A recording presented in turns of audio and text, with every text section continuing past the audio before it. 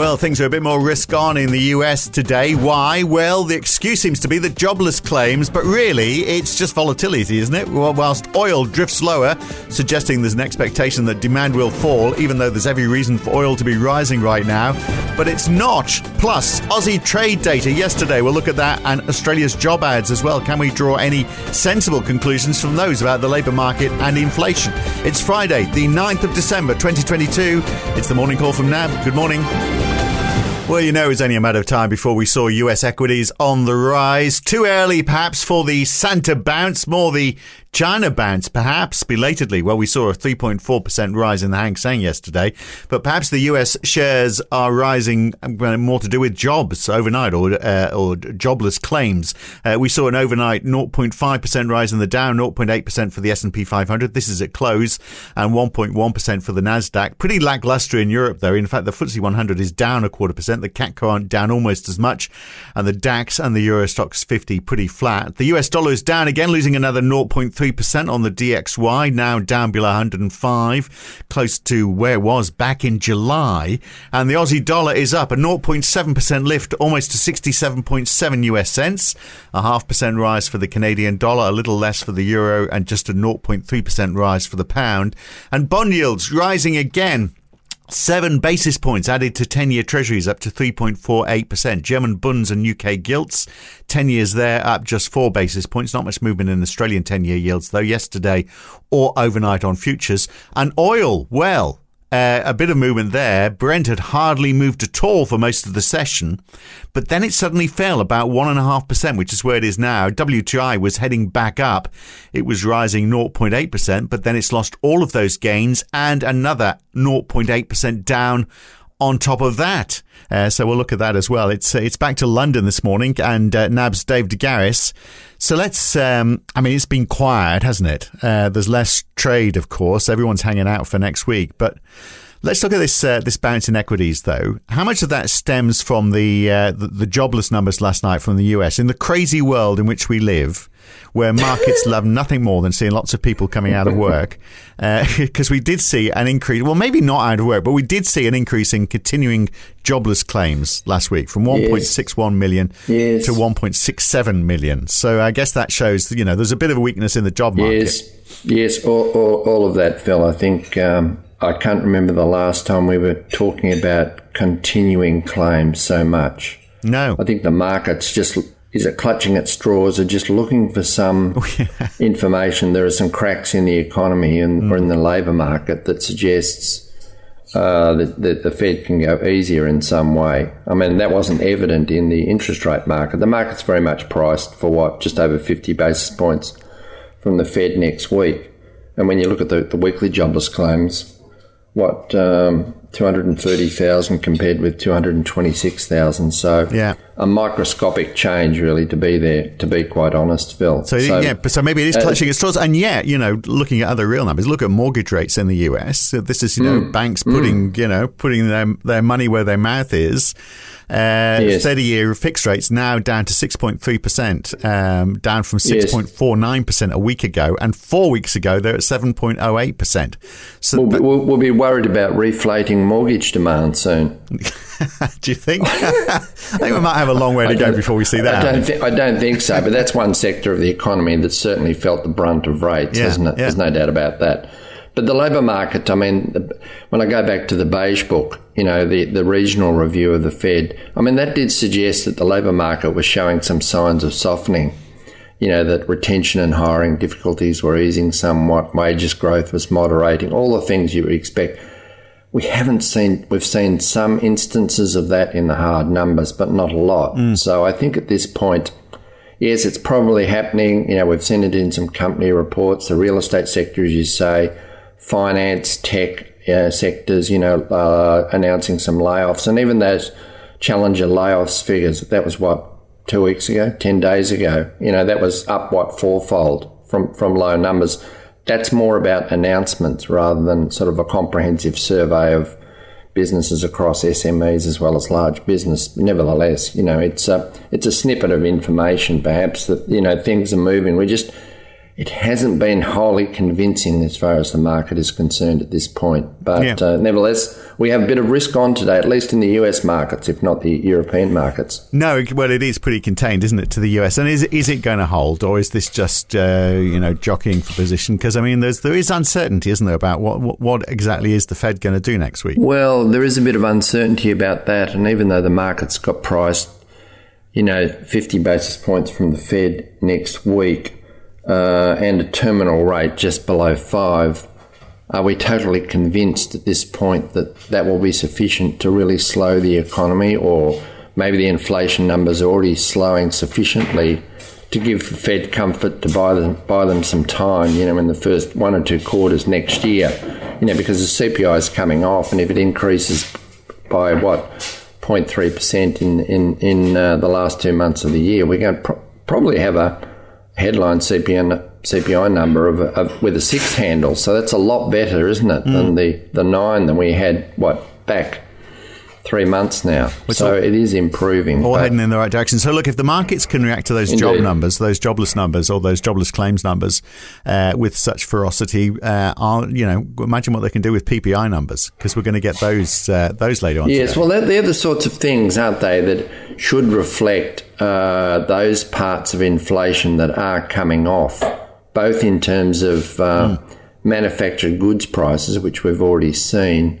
It'll be interesting to see whether the trade services elements, which capture margins, retailers' margins, wholesalers' margins, that sort of thing, because, of course, that feeds straight through into the CPI as well. So I think that might be the next cab off the rank. PPI is not usually the most market sensitive, but as you so well observed, Phil, the market is still searching for information to validate the view that that the rates are, we've got the terminal rate correctly priced at this time. So what's your take on what's happening with oil today? Because that's been a bit peculiar. In fact, more movement in oil than in equities. So we had.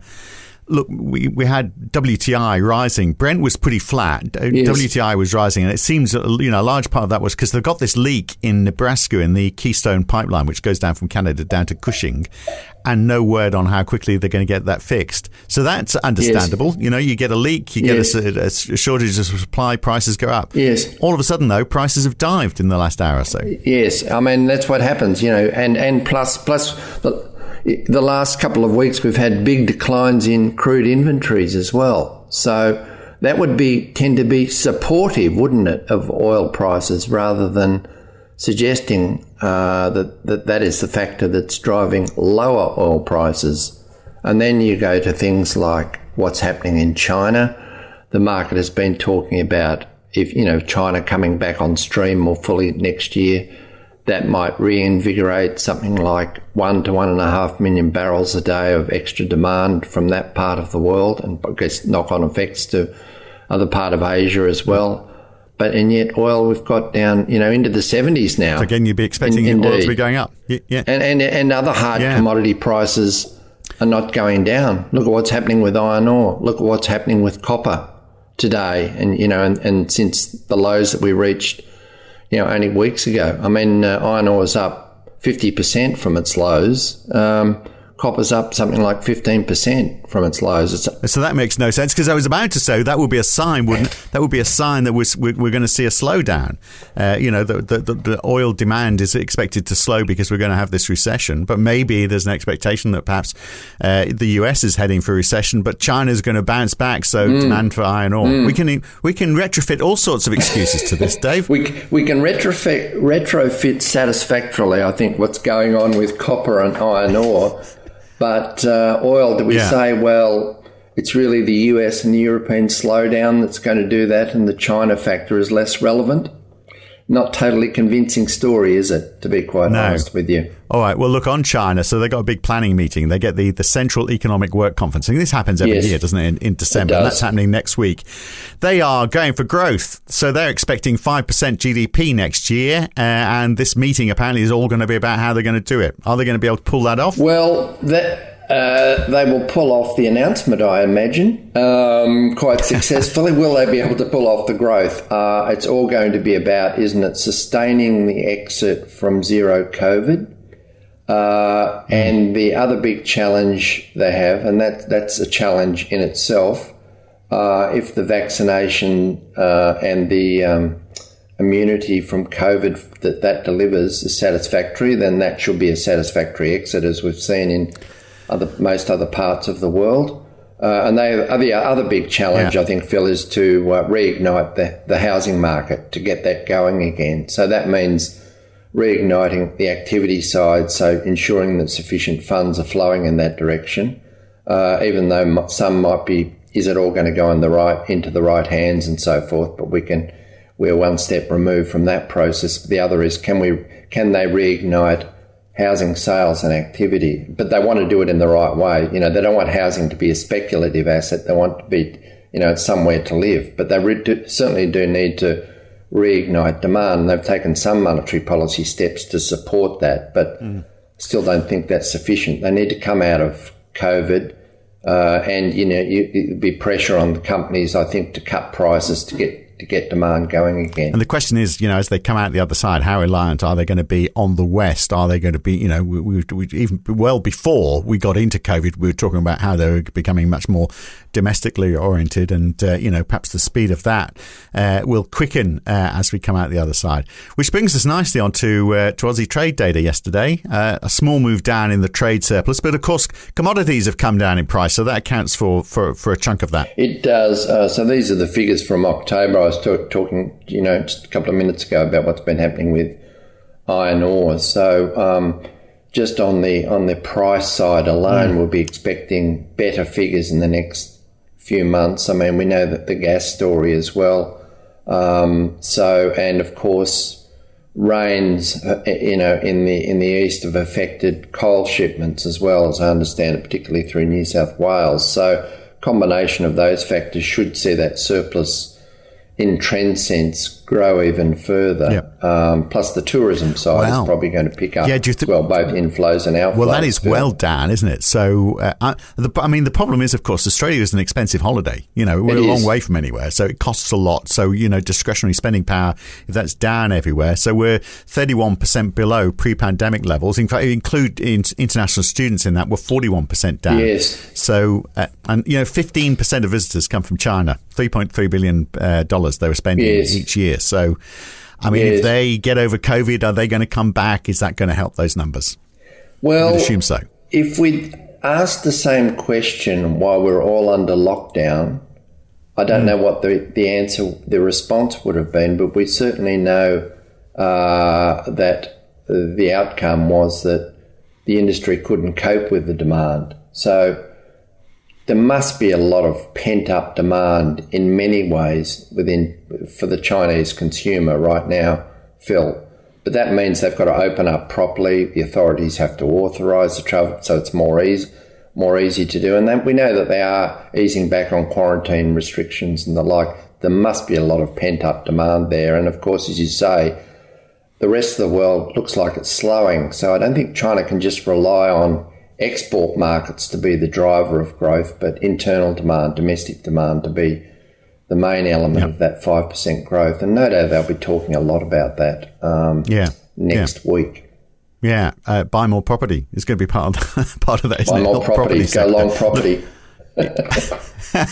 So now we talked about the US labour market, the jobs market. We have a less tight labour market for Australia as well. We saw job ads fall almost 5% month on month in December. This is 6 months in a row that number has fallen, 18.6% now below the May peak.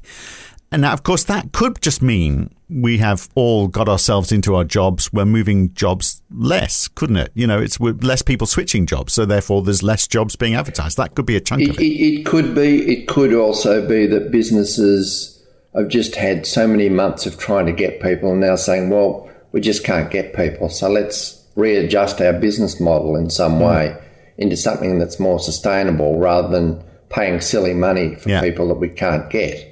So, and of course, let's buy another machine. We have had some students and people on working visas starting to arrive. So I imagine the supply side's probably helping a little bit too at the margin as well, Phil. So it's probably some of those elements. Yeah, is that going to ease wage pressures? Does that mean the RBA is going to be looking at those numbers and thinking, that takes the pressure off us a bit?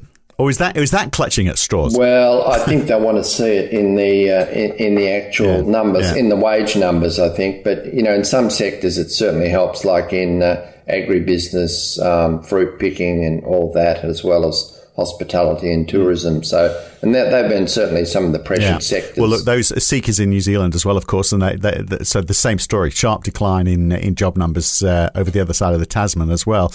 Look, where you are, I'm finding it hard to figure out where the UK is going. So we had the RICS housing survey showing that housing demand has slowed to the lowest level since the beginning of the pandemic. And, perhaps higher mortgage costs have got something to do with that. What do you reckon? But, I mean, generally, it's a confusing place. They have. It's a confusing place, the UK, at the moment, because you've got that, you've got strikes, you've got, supposedly, things are looking pretty sad. I saw photographs this week of Oxford Street. You couldn't move. It was just retail crazy. In some ways, it's a country of contradictions at the moment, isn't it? As you say, all the Christmas decorations, there's 1 million people walking around the streets. Shops seem to be busy, but we know the retail sales have been soft the past couple of months. The price side and the housing market, I think the narrative there is still of a sector that's under pressure, but there's not a lot of stock on the market. And the lettings market, Phil, the rental market is particularly tight. So agents are reporting that some vendors are having to cut prices to